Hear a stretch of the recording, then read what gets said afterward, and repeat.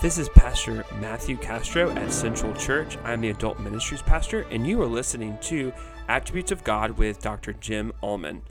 Okay, let's have a word of prayer. We're going to pray now, y'all. Father, the most important thing in our life is you. Nothing is more important than knowing you and understanding what you've revealed about yourself. Father, we'll never understand you. And I thank you that you don't require us to, but that you do call us to know you and to relate to you as you are, and not to create idols of our own making. So teach us to know you tonight. Use this time to increase our understanding so that we may grow in the knowledge of our God. And Father, you are lovable beyond imagination, though we don't love you as you deserve. So increase our love for you. For Jesus' sake we pray. Amen. I want to go back and talk about omniscience a little bit more tonight. We were looking at Psalm 139 last time, and I'd like you to turn back to it. I'm going to pick up with omniscience then, and we'll go rather quickly through that material because we did this last week, but I want to go back to Psalm 139 and press upon us. Not everything we know about God is comforting. And one of the things that's discomforting about our God is that he knows everything about us. He knows our most secret thoughts and longings, and that's dreadful in one way or another. The omniscience of God, the Bible portrays God's knowledge as unlimited, comprehensive, and perfect in every way. One of the definitions that I have memorized over the years, omniscience is that perfection of God by which he knows himself and all things, both actual and possible, in one eternal and most simple act. He does not reason from A to B to C. He knows how to reason from A to B to C because he does that for us in Scripture. But he doesn't need to reason from premise A to conclusion B, which becomes a premise for a new conclusion. He doesn't have to do that. He simply knows. So that's what we mean by a simple act. And he has eternally known all things. He knew your name before the world was created. Are you with me? So, but more importantly, and in this, he excels us in his knowledge of us. But he excels us by infinity in his knowledge of himself. He knows himself. And in between, notice the two things, there are three things that he knows. He not only knows himself, and he not only knows us, but he knows that all things, both actual and possible. Let's look at Matthew 11:27. In Matthew 11, I'm going to come back to Psalm 139, but turn to Matthew 11:27. In successive versions of this PowerPoint, I will actually put the text in the PowerPoint. But yes, sir. Can you go back to the last slide for about 30 seconds? Sure. Matthew 11:27. In your Bible, is 11 after 7 or before? I just want that clarified. This is one of the things that God knows that I know I don't know is math. But Matthew 11:27. All things have been handed over to me by my Father, and no one knows the Son except the Father. And no one knows the Father except the Son. And let's stop there. Stop reading and look at me. No one knows the Son except the Father. And no one knows the Father except the Son. I don't even understand my own children at times. Yes? Am I right? Apparently I'm not alone on that. But the Father knows the Son in ways no one else knows. No one. And the Son knows the Father in ways no one else knows. No one. We would add in the Holy Spirit. Yes. But in terms of all other living beings, angels, doesn't make any difference what level of being they have. No one knows the Father except the Son. And no one knows the Son except the Father. But notice how that verse ends. No one knows the Father except the Son, and anyone to whom the Son chooses to reveal him. So you are in a position to get to know the Father in ways no one but Jesus knows. Do you not sense the privilege that's conferred upon us in this? We Christians worldwide, age long, are rarely gifted individuals in terms of world population. Astonishing that God would do this. So he knows himself, but also he knows all things both actual and possible. We'll come back to that a little bit later. He alone knows himself fully and truly, Matthew 11:27, but he knows past events as well as present and future events. He knows all their causes. He knows who killed John F. Kennedy. Yes? And for what reason? And by what means? Yes? Think of all the ink that's been spilled over the assassination of President Kennedy. And we still don't know for sure. Yeah? But God knows. So as we look through this, Psalm 33, 13 to 15, Job 38, 4 and 5, these are verses that you ought to go look up and see what they say so that you'll have more fodder for understanding who this person is that we're in relationship with. He knows his creatures. Hebrews 4:13. There is nothing hidden from his sight. Yes? And in Psalm 139, 1 to 3, Psalm 139, let me just get us a start in there. Psalm 139, 1 to 3. O Lord, you have searched me and known me. You know when I sit down and when I rise up. This is a figure of speech that happens over and over and over in Hebrew. It's called merism, merism, merism. It's a word that we know best from, in the beginning, God created the heavens and the earth. The things so high above us that we can't reach them, and everything that we can reach on the earth. So everything in the cosmos, God knows. In the beginning, God created. We might paraphrase the whole shooting match. Does that make sense to you? So the heavens and the earth. Well, was that all he did in the beginning? No. That was enough. He created everything. When the psalmist says, and this is David here, you know when I sit down and when I rise up, you know all my resting time. You know my dreams. You know the things that keep me awake at night. You know what dreads I have. You know everything. You know when I sit down and when I rise up. You discern my thoughts from afar.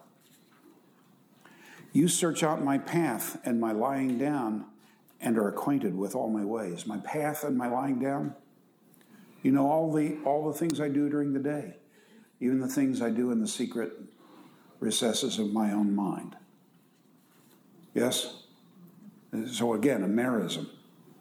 God is acquainted with us in ways that frankly are a little bit scary. He even knows the free acts of men and what would happen if things were different. Turn to 1 Samuel 23, because this is a really important passage. This became an important passage to me, about 2023, about 24, 25 years ago, when an approach to the nature of God and the nature of man was just breaking surface. It was called the openness of God theory. God can't know the free acts of men before they occur. Because if we are free, he can't know the free acts of men. Are you with me here? Yeah. And a friend of mine had begun, he was an unusual guy. He was a great thinker. But because of that, sometimes he trusted his thinking more than he did some other things that he should have. And he was buying into this. And I thought, Bob, you ought to know 1 Samuel 23. Well, what's going on in 1 Samuel 23 is, where is it? Verses 1 to 13. I'm in 2 Samuel. Almost invariably, if you're trying to read something in 1 Samuel and you go to 2 Samuel, you can't find it. I just want to point that out to you. I learned these things over time, and I like to share them with people to share with you my wisdom that I'm gaining in life. 1 Samuel 23. Now they told David, behold, the Philistines are fighting against Keilah and are robbing the threshing floors, and David is concerned about this. So where does it go? Let me see. Verse 2, David inquired of the Lord, shall I go and attack these Philistines? And the Lord said to David, go and attack the Philistines and save Keilah. But David's men said to him, behold, we are afraid here in Judah. How much more if we go to Keilah against the armies of the Philistines? Then David inquired of the Lord again. And the Lord answered, arise, go down to Keilah, for I will give the Philistines into your hand. So David went, and they fought, and they, sure enough, delivered Keilah. Let's see. Verse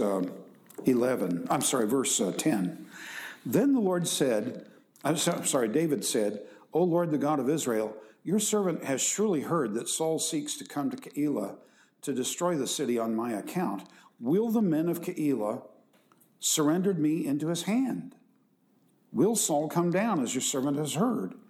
O Lord, the God of Israel, please tell your servant. And the Lord said, he will come down. Then David said, will the men of Keilah surrender me and my men into the hand of Saul? And the Lord said, they will surrender you.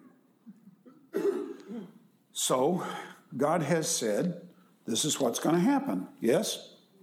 So that's what happened, right? No. No. Verse 13, then David and his men, who were about 600, arose and departed from Keilah, and they went wherever they could go. When Saul was told that David had escaped from Keilah, he gave up the expedition. He knows possibilities as well as actualities.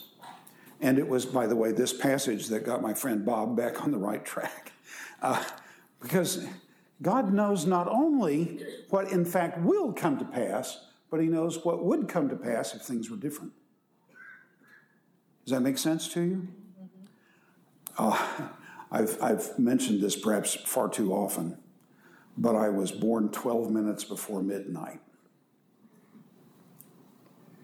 which meant my draft lottery number was really low. It was in the high 60s.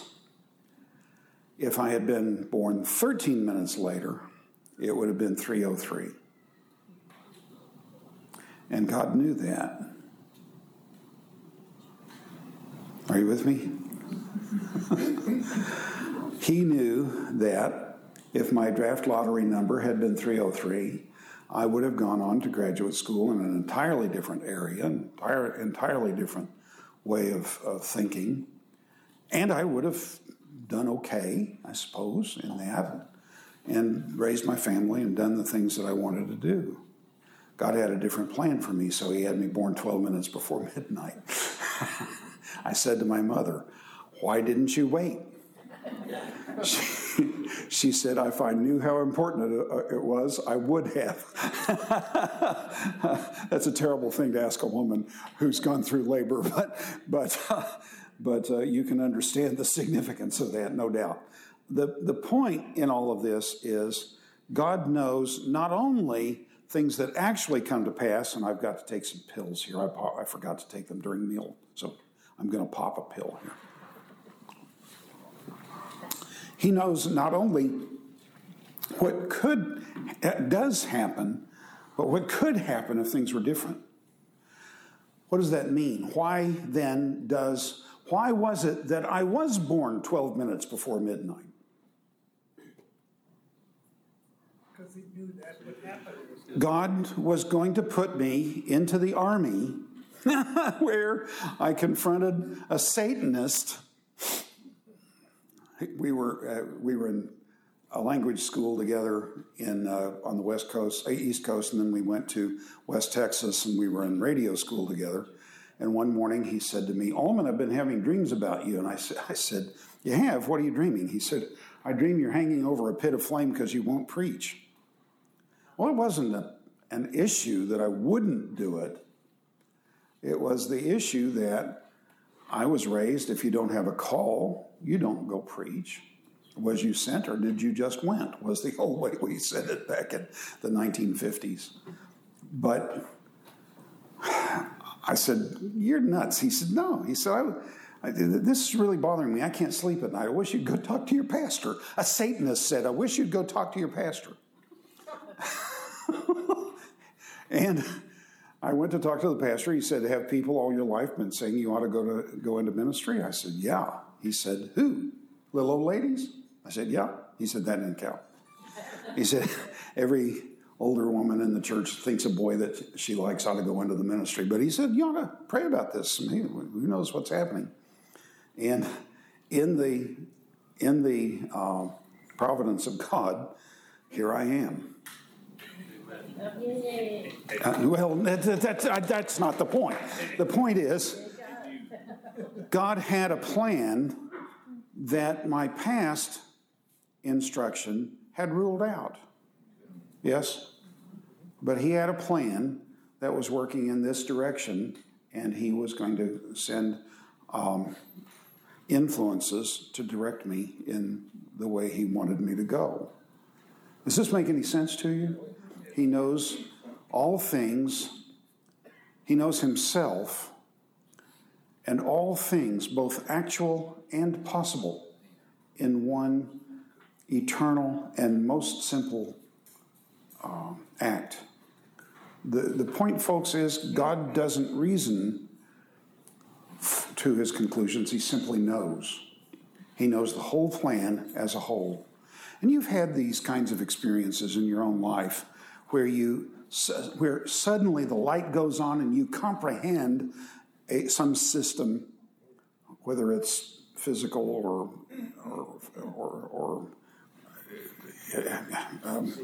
what's the word I want? A verbal system, whatever it is, that crystallizes suddenly, and you get a glimpse of the whole all at once. Is this true?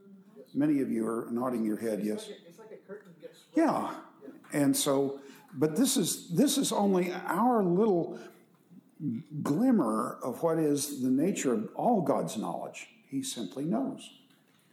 We could look at these other passages, but I will pass them by. Let's go back to Psalm 139, and I want you to see what we tried to do too quickly last week, and that is Psalm 139 is a psalm that we quote frequently.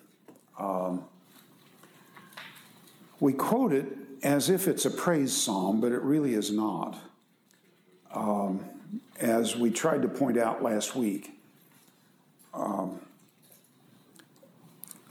it breaks up into, it's 24 verses. It breaks up into 4 groups of 6.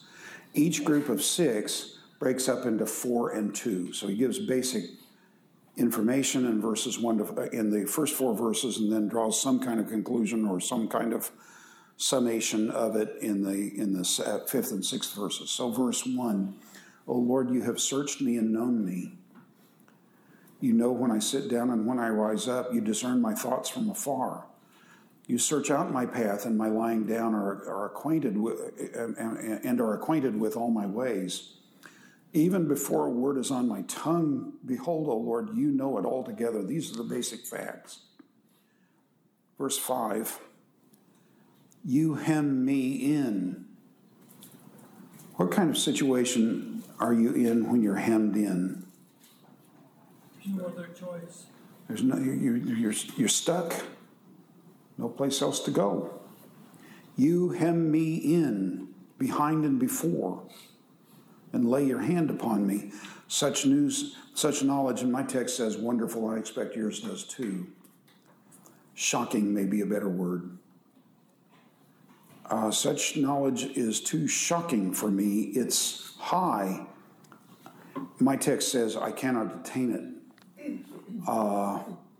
But given what happens in the next two groups of 6, I conclude that this should be read, I cannot overcome it.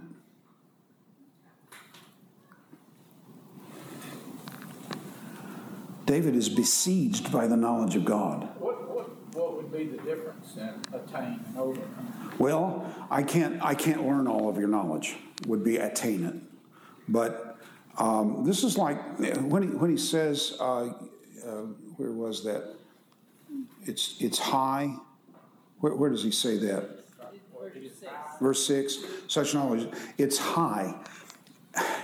Put yourself, especially if you're a veteran, put yourself in a position where you're having to attack an enemy, but you have no power-propelled weapons. You have only bows, arrows, javelins, catapults, perhaps. And you're attacking uphill. What happens? I'd call Audie Murphy. I'd call Audie Murphy. Audie Murphy. What happens when you throw a javelin uphill? It loses its force because gravity's pulling it down. Yes? If you're throwing it downhill, it gains force. So I can besiege.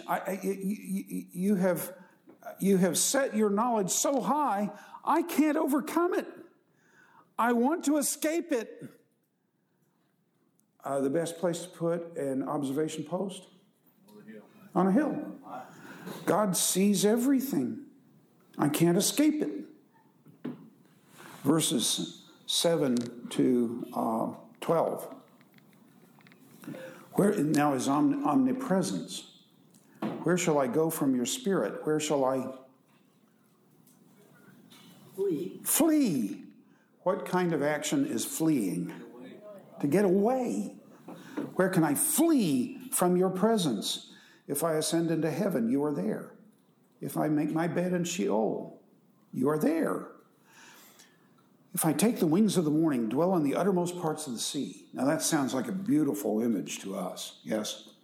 But the wings of the morning, if I could fly from east to west as fast as the light does in the morning.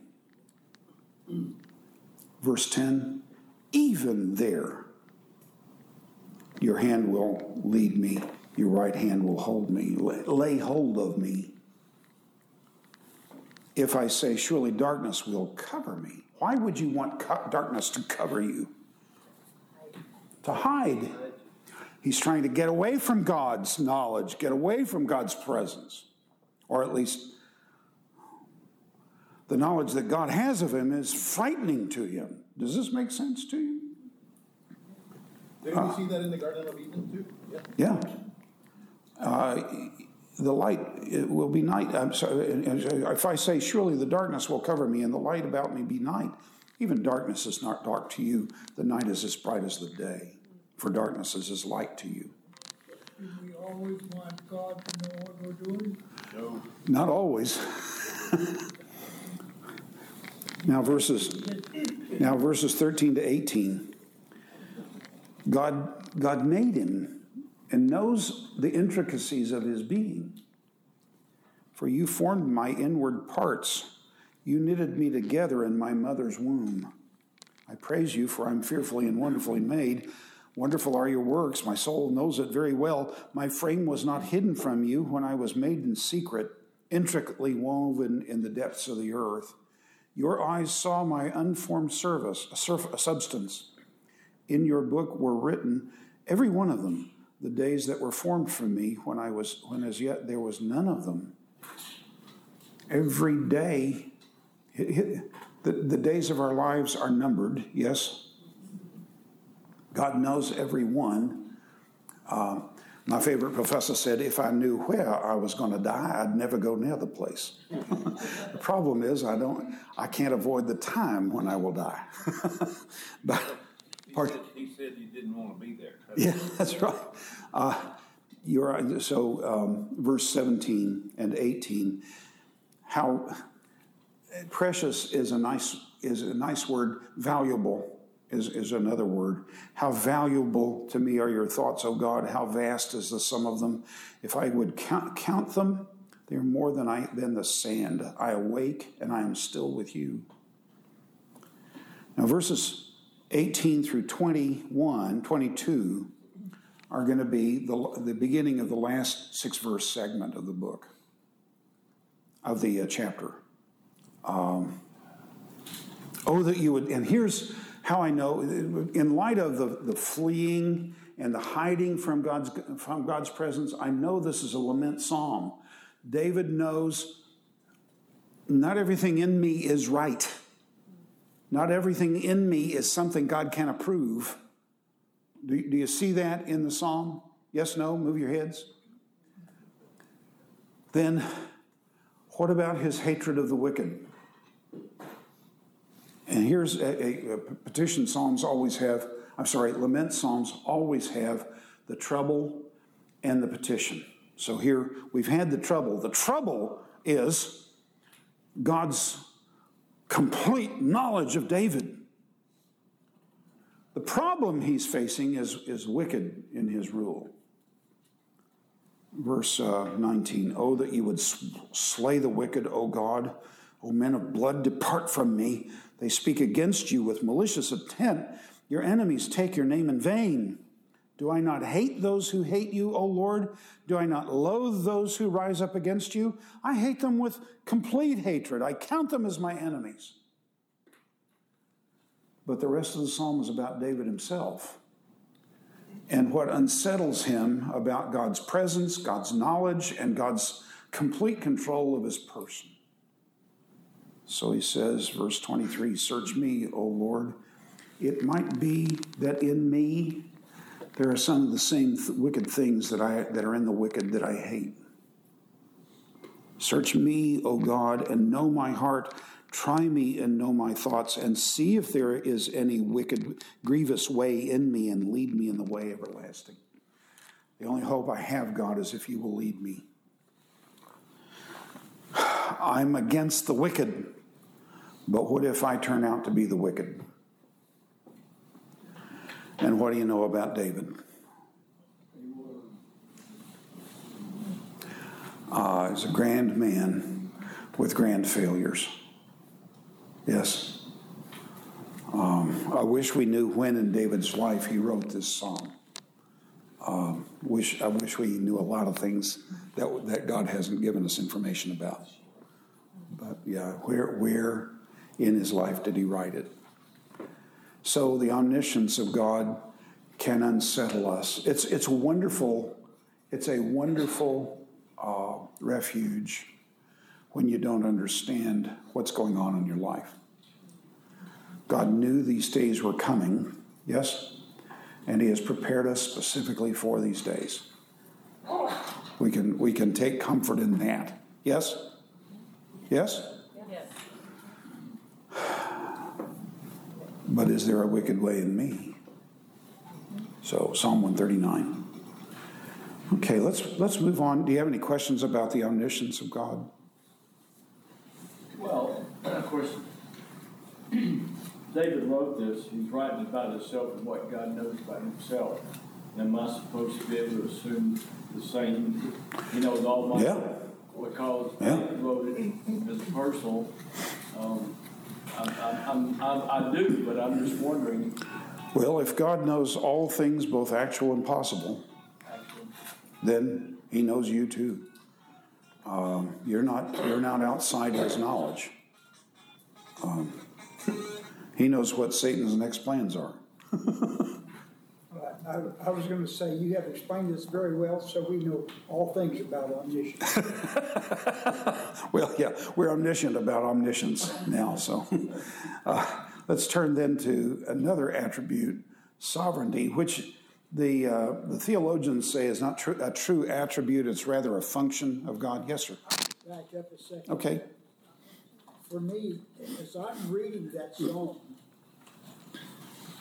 I sense David feels a security in God knowing everything, even though he knows he's not worthy of it. But you got to read those last 6 verses in. But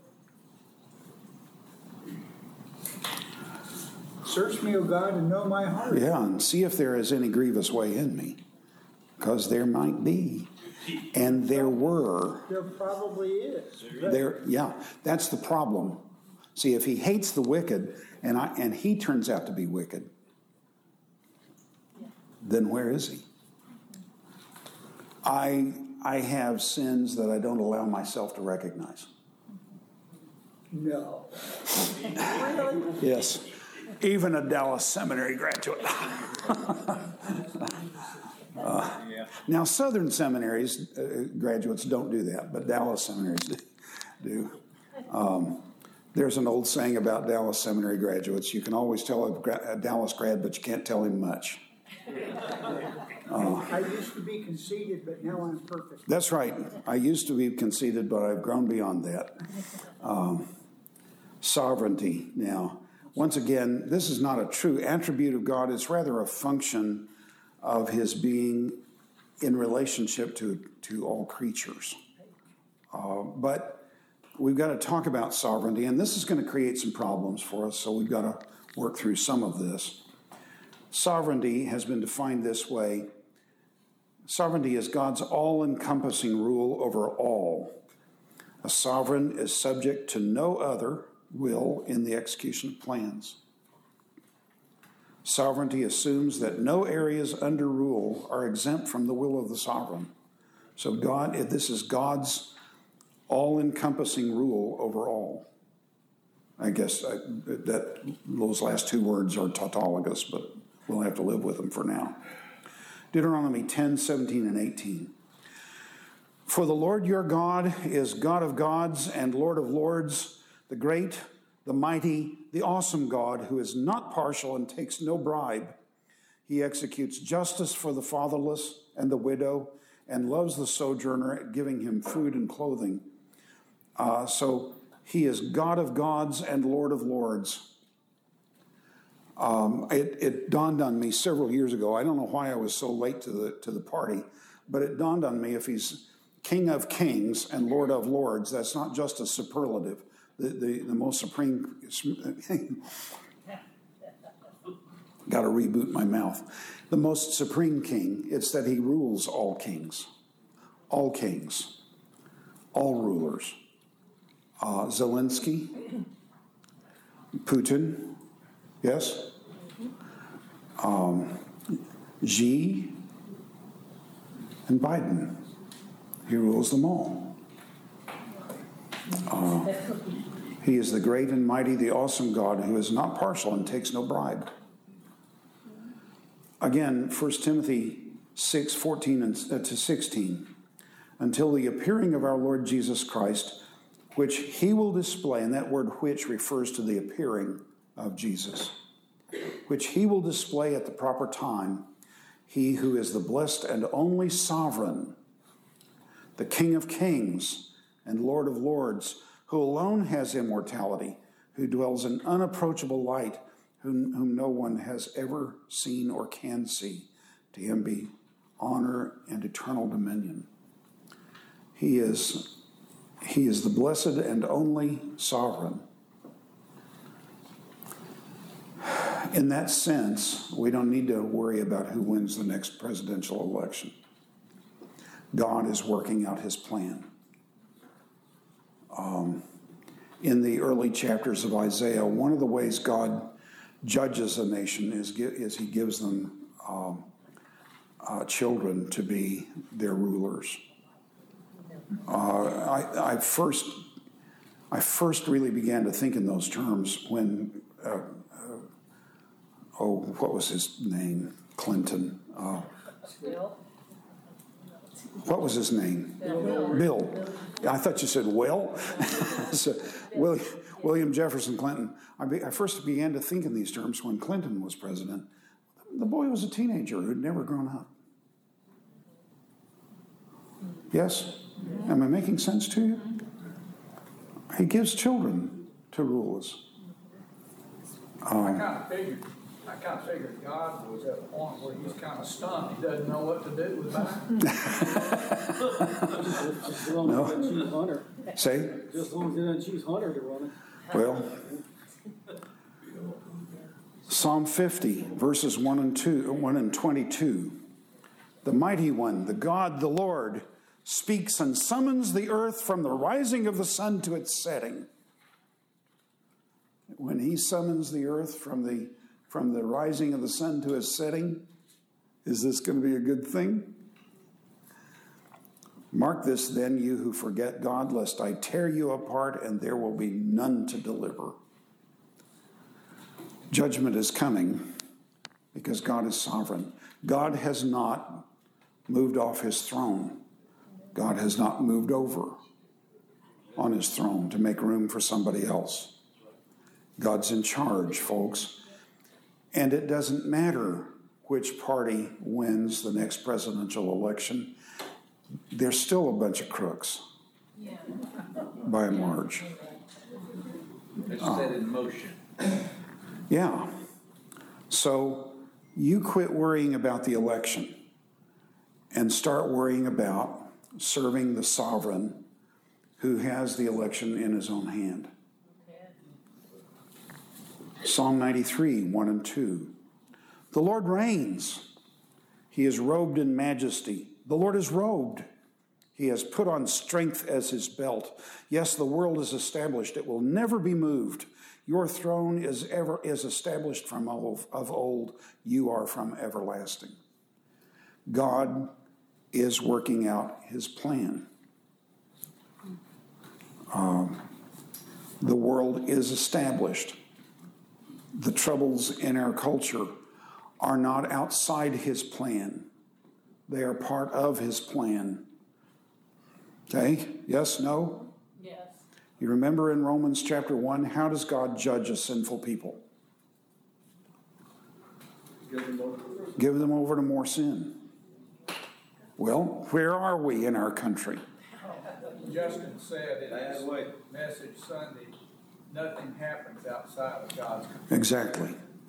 So we don't have anything to worry about. Only thing we have to worry about is serving our sovereign Lord, who is also our Father. Yes? Yes. And has promised to never leave us. And has promised never to leave us. I will never leave you or forsake you. If that's the case, then folks, it doesn't matter. I want to vote wisely. Yes? Yeah? But God is doing his work. I can't understand how what we're going through in our nation is going to glorify God, but it's going to one of these days. You can count on that. Isaiah 40, verses 10 and 17. Behold, the Lord comes with might, and his arm rules for him. Behold, his reward is with him, and his recompense is before him. All the nations are as nothing before him. They are accounted by him as less than nothing and worthless. Ukraine, yes. Russia, China, and America. Psalm 136, 2 and 3. Give thanks to the God of gods. Folks, let the nations worship their gods. God is sovereign over them. Give thanks to the God of gods, for his steadfast love endures forever. Give thanks to the Lord of lords, for his steadfast love endures forever. Psalm 136 is a psalm about the steadfast love of God. Later, much later, perhaps, we will talk about the steadfast love of the Lord. It's a remarkable concept, fascinating. A little more discussion of sovereignty. There is a sense, indeed, in which the sovereignty of God is absolute. He is under no external restraint whatsoever. He is the supreme dispenser of all events. All forms of existence are within the scope of his dominion. All forms of existence are within the scope of his dominion. Who does that include? Yeah, give me some specifics. Humans. How about demons? I got into ministry in the early 70s, and everybody was worried about binding Satan back in those days. And they said, we have to, before we have our meeting, we have to bind Satan from the room. And then they got worried about it. Wait a minute, we got to bind him from the air conditioning system and from the electrical outlets because he can get in through that. I thought, this is getting silly. If I can bind him from Memphis, Tennessee, how about binding him from Shelby County? And if I can bind him from Shelby County, can I bind him from Tennessee? And if I can bind him from Tennessee, can I bind him from the whole Southeast? And if I can bind him from the whole Southeast, can I bind him to the whole of America east of the Mississippi River? And if I can do that, can I bind him from all of America? And if I can do that, why don't I just bind him from the whole earth? Yeah. And if I can't do that, then I can't do the rest of it either. I don't need to worry about binding Satan. All right? You just have a little trouble with the Northeast. And the Northwest too. Folks, I have nothing to fear objectively from satanic influences. There'll be a lot of pain, a lot of grief, yes, but no damage. Saying no real damage at all for us. When Jesus rose from the dead, you remember this? He appeared, my favorite professor said, when he appeared to the disciples when the doors were locked, he said, I've always been anxious to get my resurrection body because I've always thought using doors was a drag. But Jesus showed up in the group with the disciples. Remember this? And Thomas said, I won't believe that he's risen from the dead unless, what did he say? I see the prints of the nails and the gash in his side. Yeah, put my hand in. So Jesus, Jesus showed up in a form that could eat. Yes? Spirits, generally speaking, don't eat. Yes? He showed up in a form that could eat and that could be felt. Come, put your finger into the nail prints. Jesus' body, do you think it looked ugly? No. I don't either. It's my opinion from that, and this is Allman's opinion, but opinions are like noses, and everyone has one, and they all smell. So take it for whatever it's worth to you. It's my opinion that every scar you have borne in your life, emotionally, spiritually, physically, for the sake of Jesus, will be in your resurrected body. But it won't be ugly. It will be beautiful. Does this make any sense to you? That's the only thing that's in heaven that's man-made. Those nail holes in his hand. Yeah, but it was God-inspired, God-led. Well, The point I'm making, folks, is that really there is nothing that can harm us. There are things that can hurt us, but nothing that can harm us. All of this reminds me of Roosevelt before He said, nothing to fear but fear. Yeah. But he didn't have a good reason for saying that. He was just trying to cheer people up. You can use that. He had no power to affect it. That's right. He had no power to affect it. But yeah, we can use that now in ways that he never would have dreamed. In basic training, any of you who've been through basic training, there was a lot of pain. Yes? Front-leaning rest position. I think that was as much pain as I felt in my life. My arms were quivering, and I never have been a physically strong person anyway, but my arms were quivering. My back was, it was killing me. Drill Sergeant Brownie. There were 2 Drill Sergeant Browns in my company, so one was Brown and one was Brownie. But Drill Sergeant Brownie was the PT instructor, and he said, keep those backs straight. Yeah, and I thought, but what was that actually doing to me? Discipline. It teaches you to overcome. There are at least 2 things that it's doing to me. One is it's teaching me how much pain I can really bear. Yes, under duress. And if you're going into battle, you probably need to know that. Does that make sense to you? Yeah, you can take a whole lot more than you think. You just don't realize it. Second was, he was strengthening my body in ways that had never been strengthened, and that's why I was hurting as much as I was. Third, you better obey orders. Third, you better obey orders. Yeah, that's the most important lesson in basic training. But folks, that was strengthening me. What does God say about our sufferings in the New Testament? They are preparing us to be like Jesus. If I knew for sure what Jesus is like, I probably would embrace the sufferings of this life a whole lot more willingly. Does this make sense to you? Now, if God is sovereign, here's the big problem. How does this fit with human freedom? We'll talk about the goodness of God in a few weeks, and then we'll have to talk about the problem of suffering. But right now, I want to talk about how does this fit with human freedom. And here we've dealt with this in some measure in other settings, but definitions become exceedingly important at this point. All theology is definition.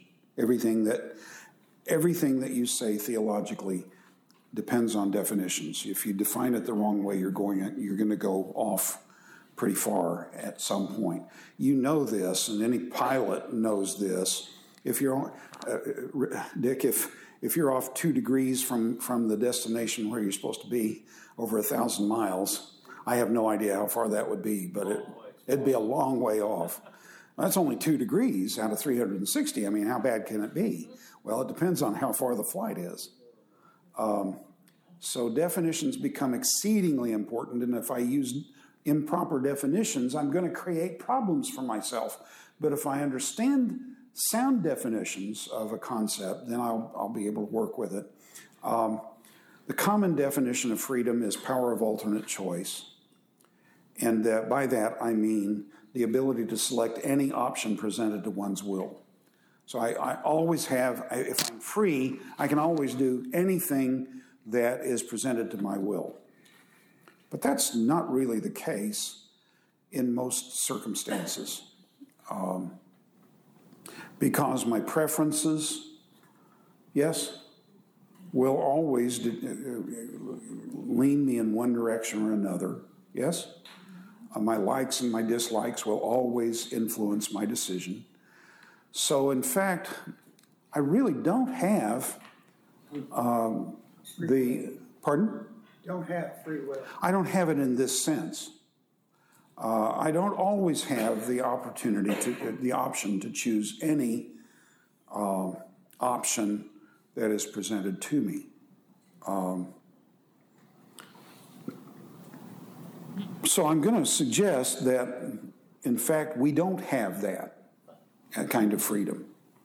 In our minds, we do. In our minds we do, but in fact we don't. I can choose to jump off a building.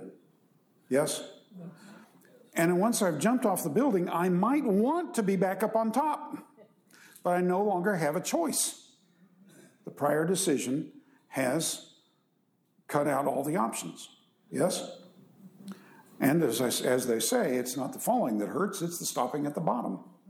You heard about, I think I told you about the guy who fell out of the 20th story window. And at the 10th floor, somebody said, "How's it going?" He said, "So far, so good." Yeah, I did.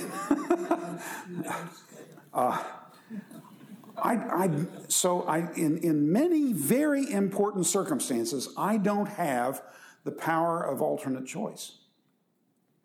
And I'm going to argue that normally we are not free to do anything that's not in accord with our nature and character. I say normally because there are times when we obviously do things that are out of character, and everybody who knows us is astonished. Yes? Yeah. So that needs to be qualified. But I know if I jump off a building, I know what the effect of that's going to be. And like I said to you, I think last week, I can stand anything but temptation and pain, so I'm pretty much not going to jump off a building. Yes? So if that's the case, then my nature and my character suggest that I would, if even offered the opportunity to jump off a building, I wouldn't do it. And I abhor heights.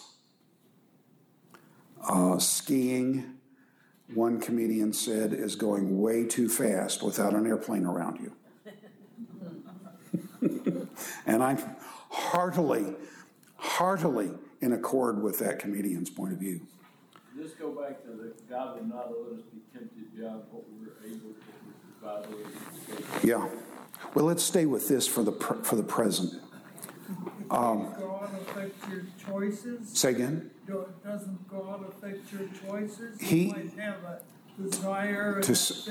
Yeah, there's more here that we could say, but I got to go a little different direction for the moment. And the first question I want to ask is God free? Yeah. God. No? Free from what? God can't do what he wants to do? Well, within his own. Well, in accord with his character and his nature, yes. He can. Is he free to do what he wants to do? Yeah. Because he is righteous, he is free to do all that he wants to do. Mind you, the capacity for sin is not freedom, it's slavery.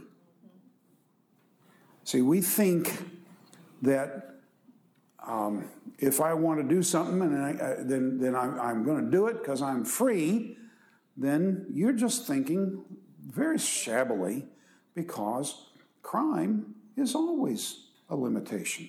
It's never beneficial to you or to the community. Never. And the ability to commit a crime is not freedom, it's slavery. Yeah. So, is God capable of acting contrary to his character? No. Then is he free? Yes. Then is he, if so, if he is capable of acting contrary to his character, then he is not immutable. If he's not able to violate his character, then he's not free. And yet God is the most free of all beings, for he can do all that he wishes, a thing that we cannot do. I can't do all that I wish. His wishes are all perfect. Yeah, well, it's true. I'm not going to question God. I'm not either on this. So either God is free and we are not, or we are free and he is not. The ability to sin, see, free will is power of alternate choice. I always have the option to choose any opportunity available to me. If that's the case, then I am freer than God is, if that's what freedom is. But if God can do all he wishes, and I can't do all I wish, and that's a good thing, yes, then either God is free and we are not, or we are free and he is not. Or there might be another alternative. And I propose this as the alternative. We have an inadequate definition of freedom. Think about it. The lost are unable to do other than sin. Everything the lost do is sin. Do you buy that? Yeah, because they're not saved. Because they're not saved, yes. Go ahead, Ken. There's just thoughts in my head. So you're saying if you're lost, you can't do anything that's not sinful. That's right. Sinful nature. Not because sinful nature. I don't think that's a biblical category. Unsaved. Unforgiven. What is the definition of sin? Anything that doesn't please God. Well, no. It's worse than that. Yeah, I know. It's Them big high dollar words. No, it's not a high dollar word. Jesus said, John 16, 8 and 9. Folks, this is so important. You got to get this down.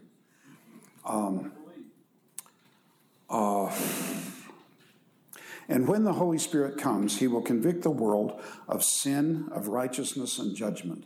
Of sin because they do not believe in me. Does that mean they don't do good things? They only do bad things? No. But the reason they do good things is not because of faith in God.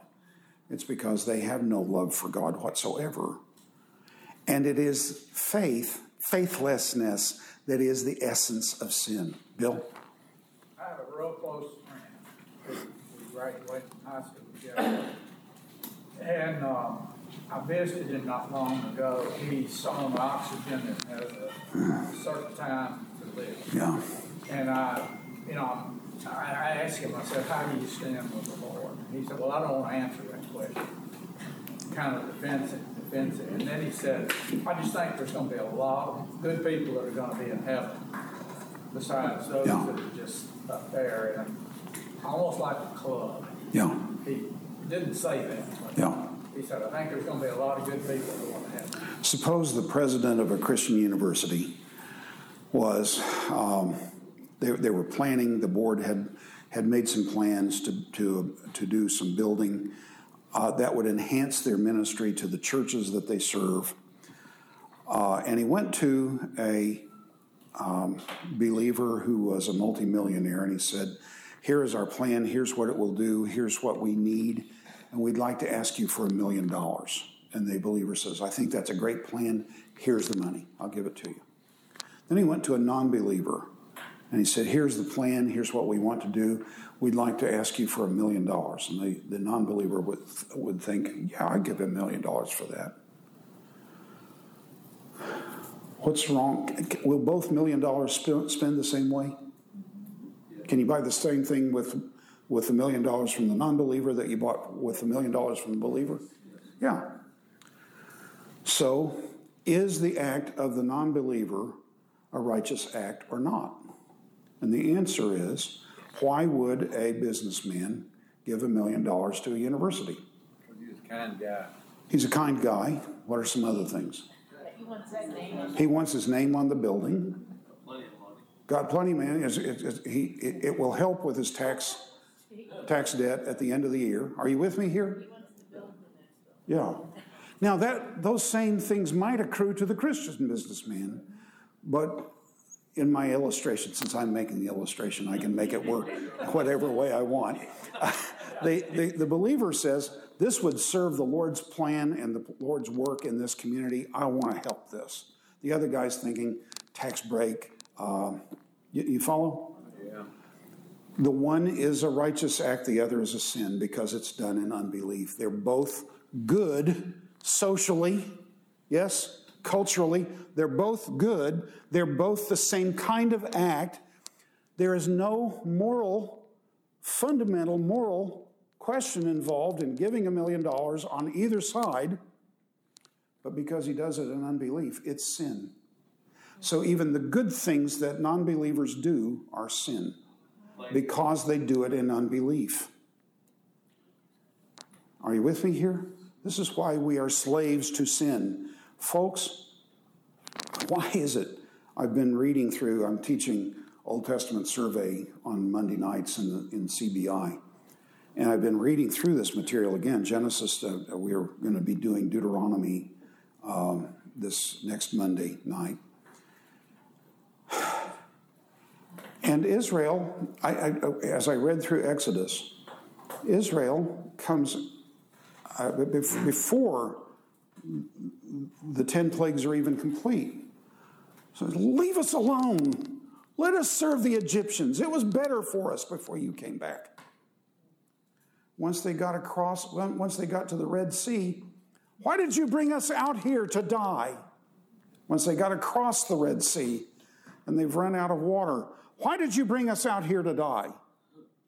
And once they got where there was no food, why did you bring us out here to die? When they came to the place where there was no water, the first place had water, but it was bitter.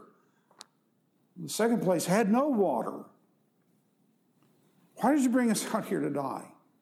And then when they get upset at God's choice of Aaron and his family, Korah and Dathan and Abiram. I know you've just been living with those guys recently, but Korah, Dathan, and Abiram. Korah was a Levite, and he was very upset with Aaron. You sons of Aaron are making too much of yourselves. All the people are holy. Well, that was true. God had said that. But God had chosen Aaron and Moses. Yes? And fire came out and destroyed Korah, Dathan, and Abiram, and the earth opened up and swallowed everything they had. You remember this? Yeah? And then they started out, and they got to the wilderness of Paran, and they're getting weary of manna. We want meat to eat. Well, God said, you want meat? Okay, I'll bring you meat.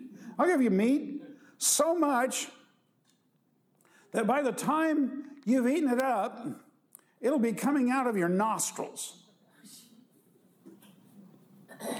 You can imagine what the imagery there is about. And they get to the plains of Moab. After defeating Sihon and Og, I know, again, Sihon and Og you haven't paid much attention to in your life, but after defeating them by the power of God, we can't go in there and take that. Those people are big.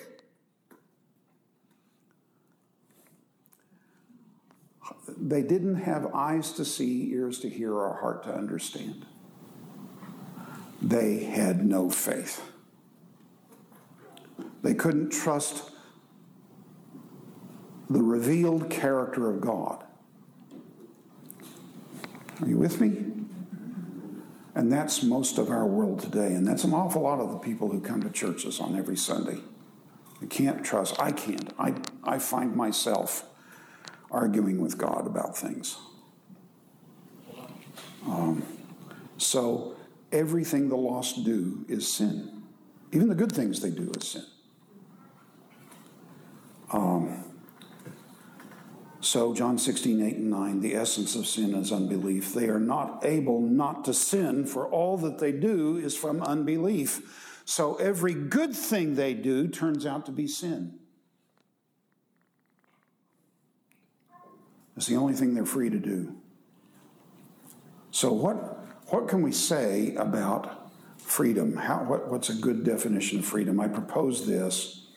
Freedom is the ability to act spontaneously, without coercion, in accord with our own nature. So, sure enough, I can't jump off a building and will to be back up on top, but I can choose to jump off or not. Yes? But my character, since I can stand anything but temptation and pain, my character is such that I'm not likely to jump off a building because I know the pain is at the bottom. And I would always think, with my luck, I wouldn't die.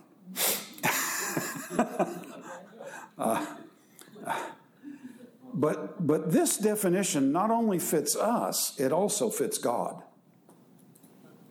God acts spontaneously, without coercion, in accord with his own nature. And he may do all that he wishes to do. And I will be able to do that when I am resurrected. Then I will be able to do all that I wish to do. You jump off a building? Well, if necessary in the service of God, yes. And fly from Yeah. So planet to planet. Satan was very skillful in his temptation of Jesus. Cast yourself down, for the scriptures say that he has given his angels charge over you to bear you up. If Jesus had needed to do that for his ministry, then he could have done it, but not presumptuously. So, consequently, God's sovereignty does not negate our freedom. I still do all that I want to do in accord with my character, spontaneously, and without coercion. Yes? When I'm coerced, I'm not acting freely. But when I'm acting without coercion, spontaneously, in accord with my nature, I'm free. But that includes freedom to sin, which is no freedom at all. It's ultimately slavery. But more importantly, does God have power of alternate choice? And the answer is, he cannot break his promises. He's not able to sin. And he can't act contrary to his nature. That's why you need to know the character of God. Is that the same able to act contrary to his nature or character? Yeah. It's the one and the same for God. So in thinking about God, all he does is perfectly consonant with everything in his being. If that's the case, then, folks, as one of the theologies I was looking at today said, his power is loving and his love is powerful. So God's not going to send you into, and here's, somebody mentioned that, it might have been Bill a few minutes ago, he won't suffer us to be tempted above that we are able, but that's with the help of the Holy Spirit too. But he has given us all things that are necessary for life and for godliness. I think that's right. I think it's in 1 Peter chapter 1. He has given us all things that are necessary for life and godliness. If that's the case, then, folks, all I really need to do is come to know my God and know what kinds of things he wants his people to do, and know what his character is, so that in the midst of these things, I can trust him. Okay? Does that make sense to you? Well, it's 7:37 and nobody warned me. So I've broken the rule already. Sir? Say that again. God's love. God's love is powerful and his power is loving. So God is never going to overpower you in ways to damage you. He's going to use his power in your life in loving ways that are thoroughly consistent with his grace and his mercy. Does this make sense to you? All right, let's close with prayer. Father, we're beginning to realize how little we really know about you. You've revealed an awful lot in your word. We haven't paid attention. We've read the scriptures to fit our presupposition system, and because of that, we've missed a lot of what is there about you. Some of us fear you because we have thought of fear as dread, and that you are a dreadful person, and that you're somehow going to do things that will hurt us. Father, I've felt that way on many occasions. And there are times in our lives when things are so hard, we out of the pain of our souls cry out, "Where is God?" And I'm so thankful that the psalmist did the same thing. Father, you inspired your people centuries ago to pray that exact prayer. But Father, when we cry out that way, you know how our hearts are aching and we long for respite, but we see none in sight and we cannot see your purposes. part of it is that you're hiding them so that you can surprise us, and that we will be so stunned at how good you turned out to be that it will be all the more glorious and all the more joyful for us. So as deep as the darkness, so great is the glory. And cause us to trust in that reality so that we may trust you even in the darkest nights. For Jesus' sake we pray. Amen. You have been listening to Attributes of God with Dr. Jim Allman.